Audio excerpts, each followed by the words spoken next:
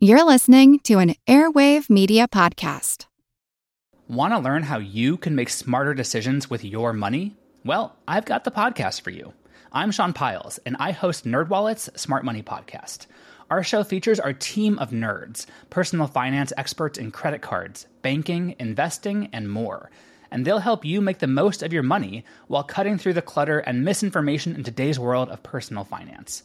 You'll get clarity on strategies to help you build your wealth, invest wisely, shop for financial products, and plan for major life events. Listen to NerdWallet's Smart Money Podcast wherever you get your podcasts. To those of you listening to this episode in the future, what we say in the next couple of minutes may not have much context. But as we sit down to record today on Sunday, June 7th, 2020, we just wanted to take a few moments to address some current events. Since we've been struck by how much that is going on today in our nation is connected to issues that are directly linked to the Civil War and Reconstruction. Although we've never met most of you, we feel as if we've been joined together with you through this podcast, joined together in a community of people who value and uphold the lessons of history.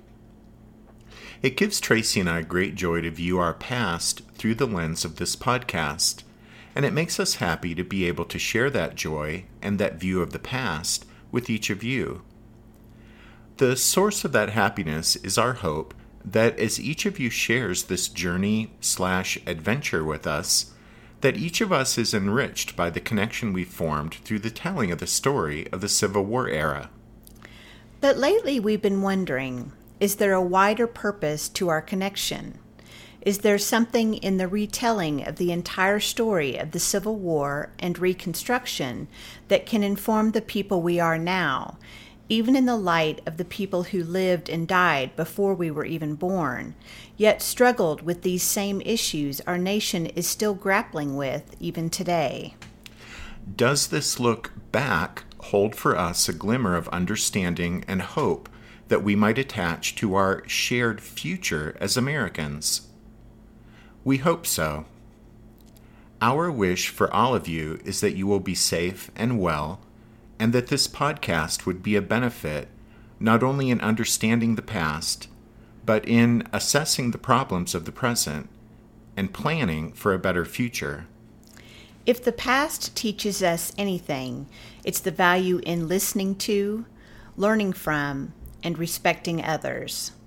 Any other way leads down the slippery slope of intolerance, hatred, and violence.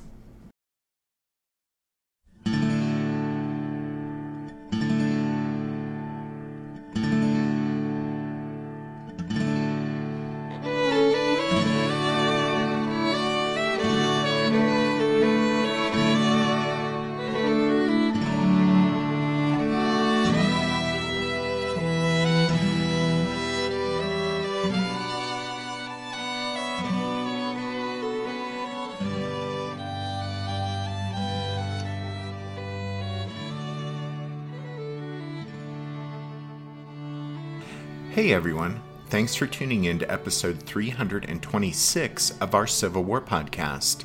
I'm Rich. And I'm Tracy. Hello, y'all. Welcome to the podcast.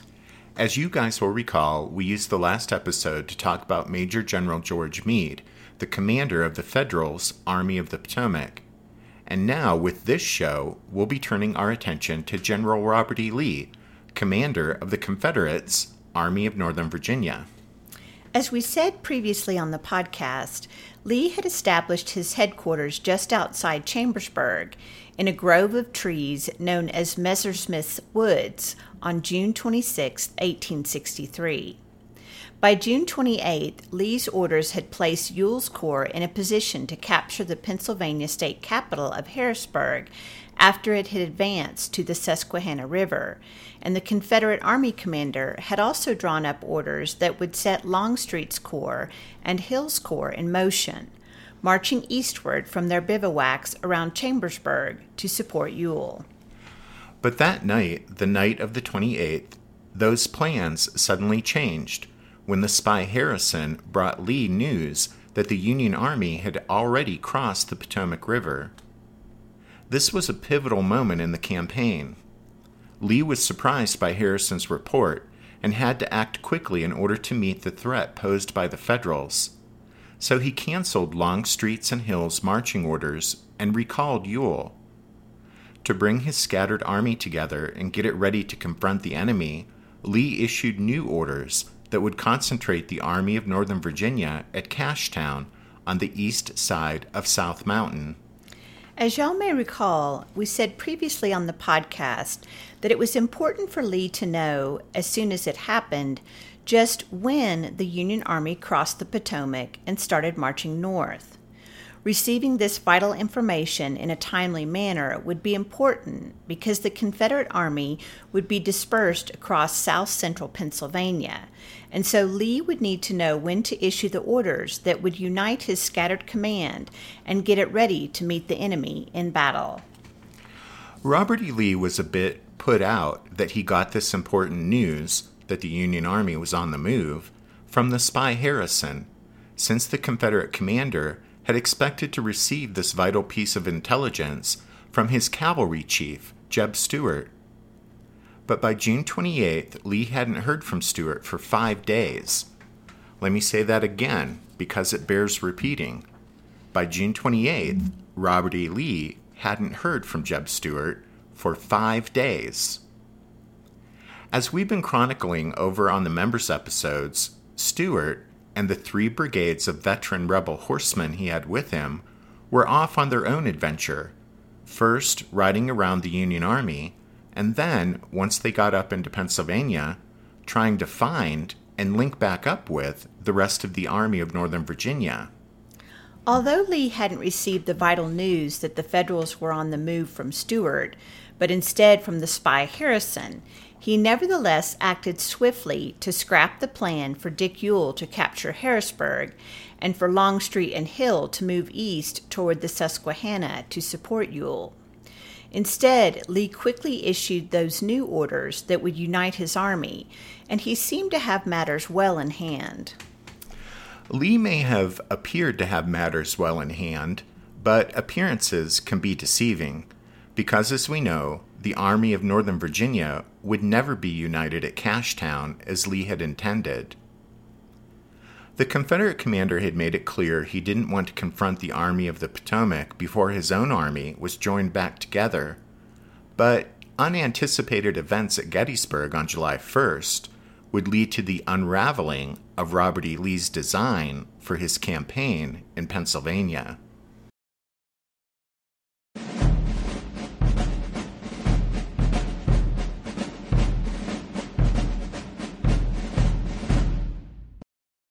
Lee had departed from Chambersburg on June 30th and went as far as Greenwood on the main road to Cashtown and Gettysburg, but still on the near or west side of the mountain. Then, on the following morning, the morning of July 1st, Lee rode over South Mountain toward Cashtown. Prior to his departure from Greenwood, Lee sent a dispatch to Brigadier General John Imboden, and he wrapped up that message by saying, quote, "My headquarters for the present will be at Cashtown, east of the mountains." However, as it turned out, Lee would never establish his headquarters at Cashtown. Lee asked James Longstreet to ride with him on the morning of July 1st, and Old Pete described Lee as being, quote, "in his usual cheerful spirits," end quote. Well, if ignorance is bliss, then Robert E. Lee had cause to be cheerful on the morning of the first day of July. Unaware of what was transpiring that morning at Gettysburg, Lee was operating under the assumption that 8 of his Army's 9 infantry divisions would be assembled at or near Cashtown by the end of day on July 1st.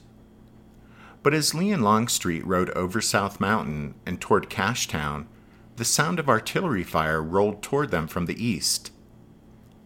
Lee didn't know it yet, but the distant cannon fire spelled the doom of his plans. The artillery fire continued, and leaving Longstreet behind to take care of some business relating to the movement of his corps, Robert E. Lee hurried on, wanting to reach Cashtown as soon as possible and find out from A.P. Hill what the trouble was. Colonel Armistead Long of Lee's staff later recalled that the cannon fire, quote, caused Lee some little uneasiness. Lee reached Cashtown about 11 a.m. A.P. Hill, of course, had also heard the sound of artillery fire from the direction of Gettysburg, but he could offer Lee little enlightenment on what was going on. As we mentioned before, Hill was apparently not feeling well on July 1st, and so hadn't accompanied Heath's and Pender's divisions to Gettysburg. And so now, all he could tell Lee was that he had sent 2/3 of his corps and 2 battalions of artillery forward that morning, with the expectation of sweeping some odds and ends of Yankee militia or cavalry out of Gettysburg. Hill tried to reassure Lee by saying that Heath had been warned not to start any sort of sizable fight by himself. But even as Hill and Lee were talking, the artillery fire continued and increased, and it was clear that whatever was happening at Gettysburg, there was indeed major fighting going on. No doubt uncomfortable with how little solid information he could offer Lee, and realizing he had better find out firsthand what was going on, Hill mounted up and departed Cashtown for Gettysburg. Lee probably should have gone too, but his command style didn't lend itself to micromanaging, and he seems to have decided that he didn't want to be seen as looking over his subordinate's shoulder. So Lee waited at Cashtown while Hill rode off.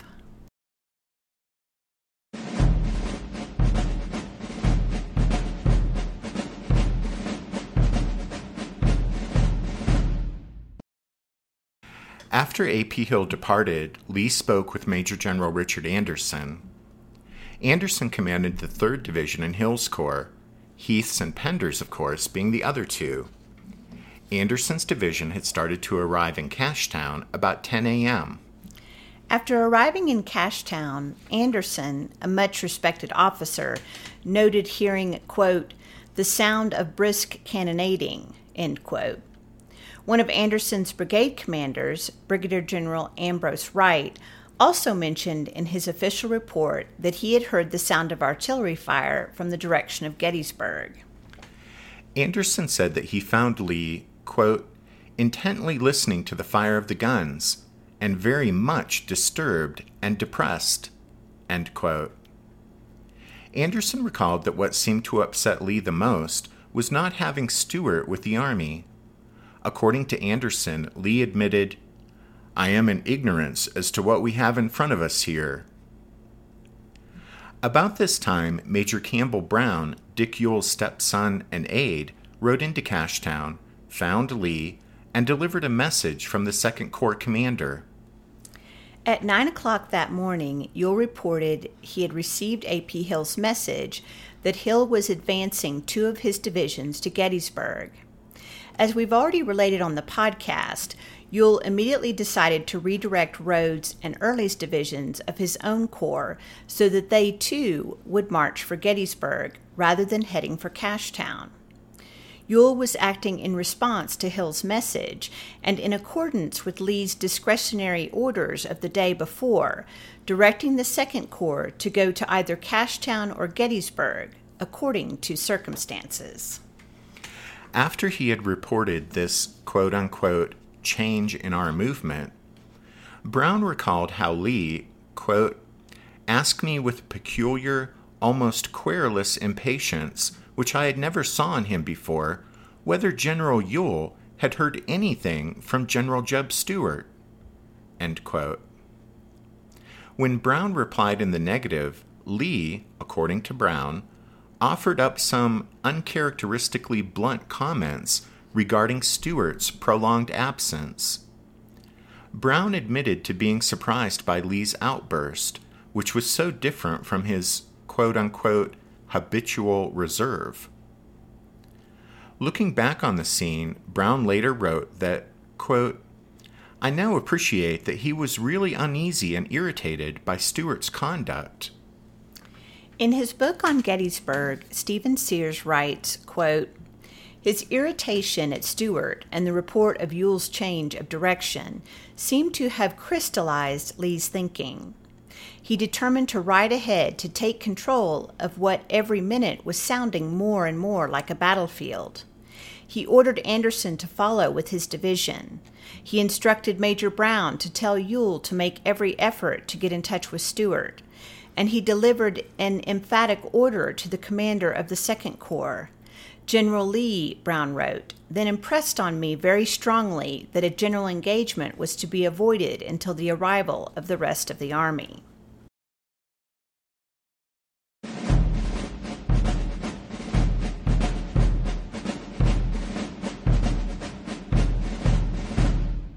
Want to learn how you can make smarter decisions with your money?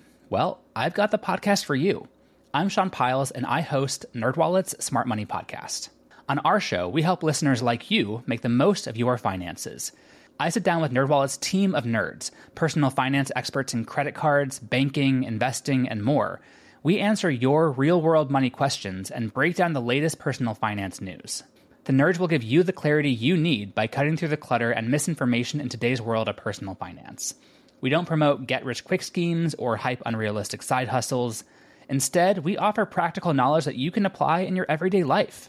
You'll learn about strategies to help you build your wealth, invest wisely, shop for financial products, and plan for major life events.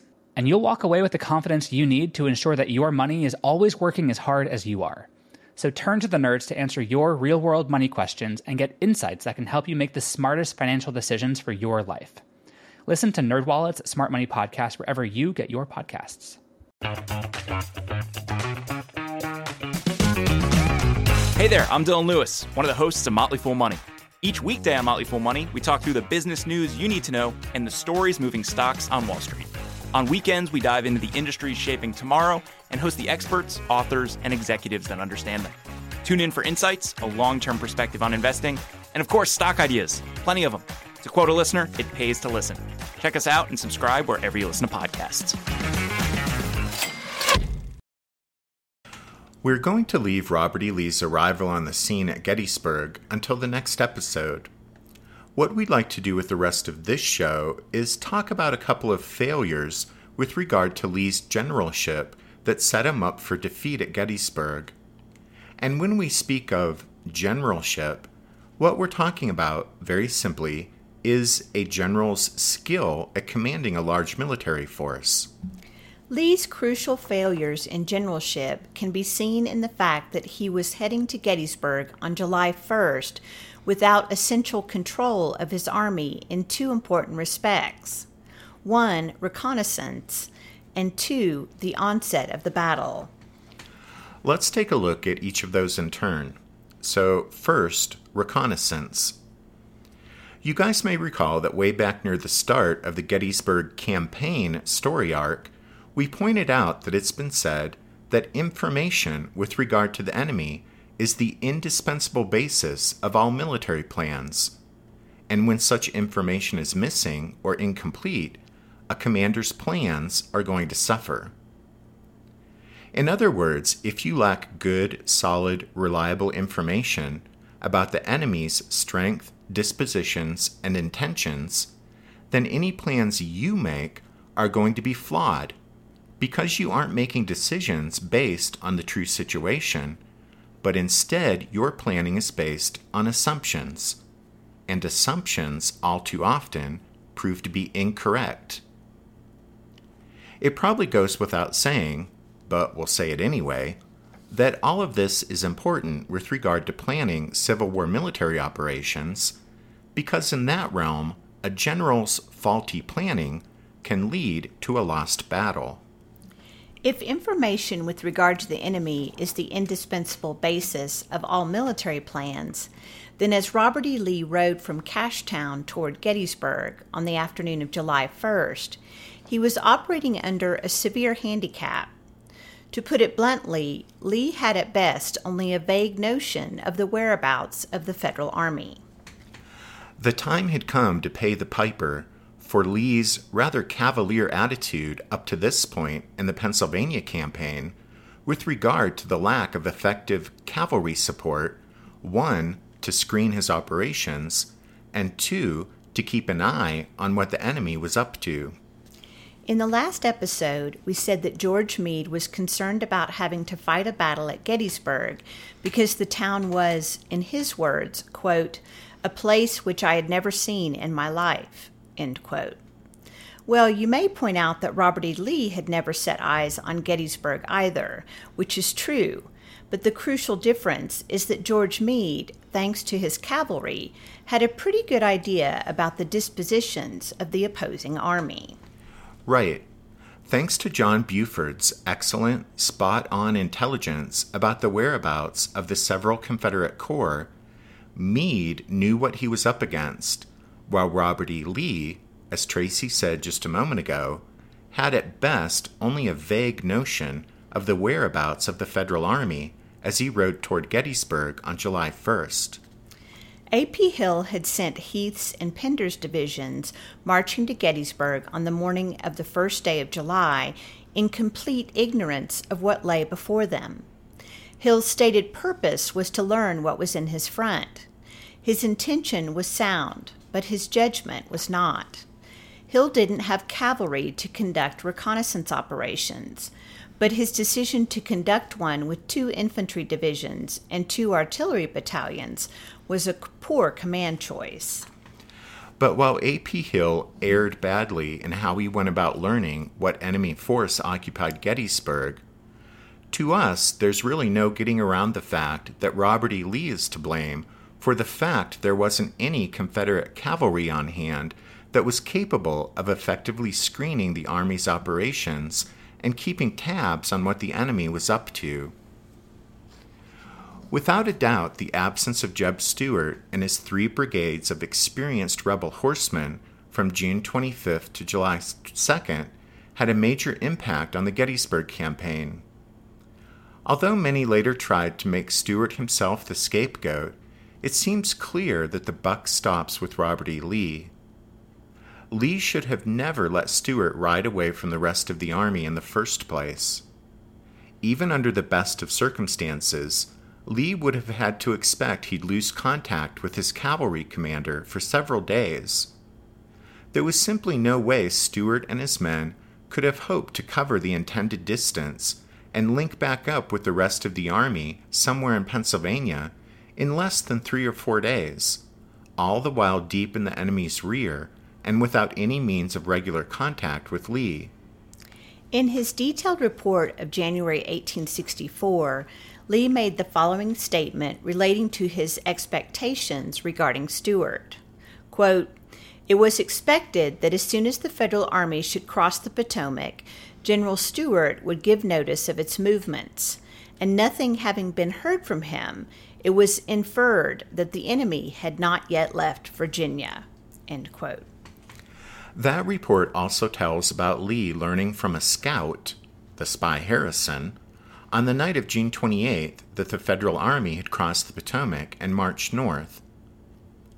Rather than pointing to a failure on Stuart's part, though, all of this is simply evidence that Lee had attached unrealistic expectations to Stuart's role in the campaign once he, Lee, had allowed Stuart to ride off away from the rest of the army.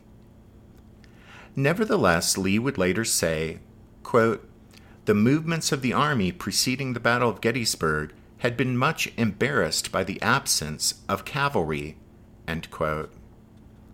And here, embarrassed means hampered or hindered. But at any rate, James Longstreet also addressed the absence of cavalry, later saying, quote, "The army moved forward as a man might walk over strange ground with his eyes shut." The truth of the matter is that the 3 brigades Jeb Stuart took with him on his ride were not the entire cavalry of the Army of Northern Virginia. The real problem was that the unit Stuart took with him were 3 of the 4 best cavalry brigades in the Army, and the horsemen left behind with the Army were not, with the exception of Grumble Jones' brigade, equal to the task of performing regular screening and reconnaissance duties, owing to the lack of training, want of experience, or poor leadership. But those looking for someone to blame for the defeat at Gettysburg didn't want to hear any of that.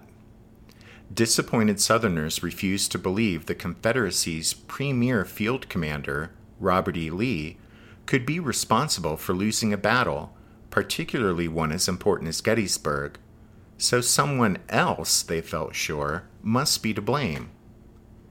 They quickly found a convenient scapegoat in Jeb Stuart, and Stuart would reap stinging criticism and substantial blame for one of the Confederacy's most stunning battlefield defeats.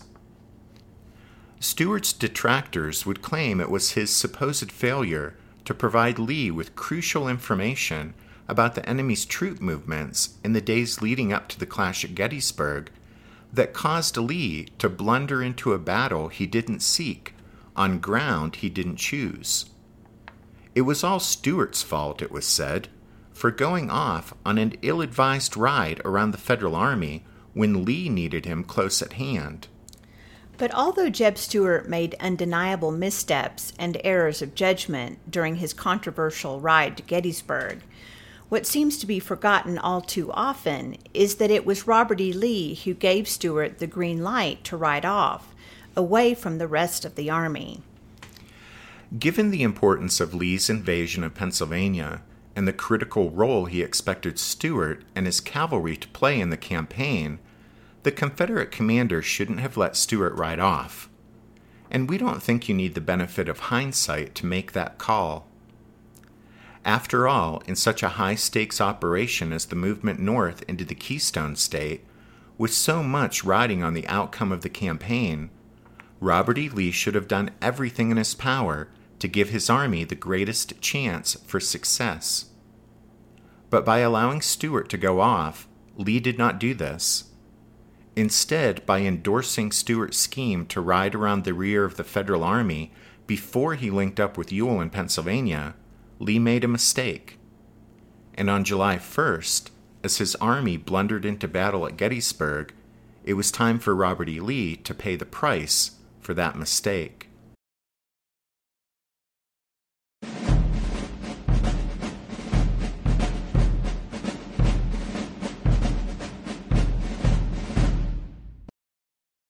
We said that Lee's crucial failures in generalship can be seen in the fact that he was heading to Gettysburg on July 1st without essential control of his army in two important respects. One, reconnaissance, and two, the onset of the battle. We've spent quite a bit of time talking about the first of those points, that is, Lee having only a vague notion of the whereabouts of the Federal Army, because that failure ties into the Stuart controversy, which we've mostly addressed on the members' episodes, but wanted to talk about here, too. But as far as the second point, that is, the onset of the battle, we've already talked quite a bit here on the regular episodes about the roles A.P. Hill and Henry Heath played in triggering the start of a major engagement at Gettysburg on July 1st, before Robert E. Lee was ready to fight such a battle. Robert E. Lee had, by all accounts, made it clear to his subordinate commanders that his intention was to unite the army at Cashtown before he dealt with the Federals, and that they were not to bring on a general engagement until he was ready. That is, not until the entire army was concentrated. It reflects poorly on Lee's command style that, despite his wishes, his plans fell apart so dramatically. After all, the Confederate Army was never united at Cashtown, and two of his subordinates acted rashly in ways that went a long way toward starting a battle at Gettysburg on July 1st. It's easy to heap blame on Hill and Heath for the unlooked-for mess Robert E. Lee was forced to deal with on July 1st, but it's also hard to escape the impression that Lee didn't have his army well in hand as it hurtled toward a collision with the Federal Army at Gettysburg. As we'll see, when Lee decided to go all in and continue attacking on the afternoon of July 1st, he would be attempting to maintain the initiative and redeem the morning's failures. But it seems clear to us that the reason Lee had to scramble and improvise at Gettysburg on the afternoon of July 1st was to try to overcome his own mistakes. And although he would meet with some success that first day of the battle, Unfortunately for the rebels, there would still be 2 more days of hard fighting. And during those 2 days of brutal, violent combat, Robert E. Lee would ultimately be out-generaled by George Meade, and his men would be outfought by the Army of the Potomac.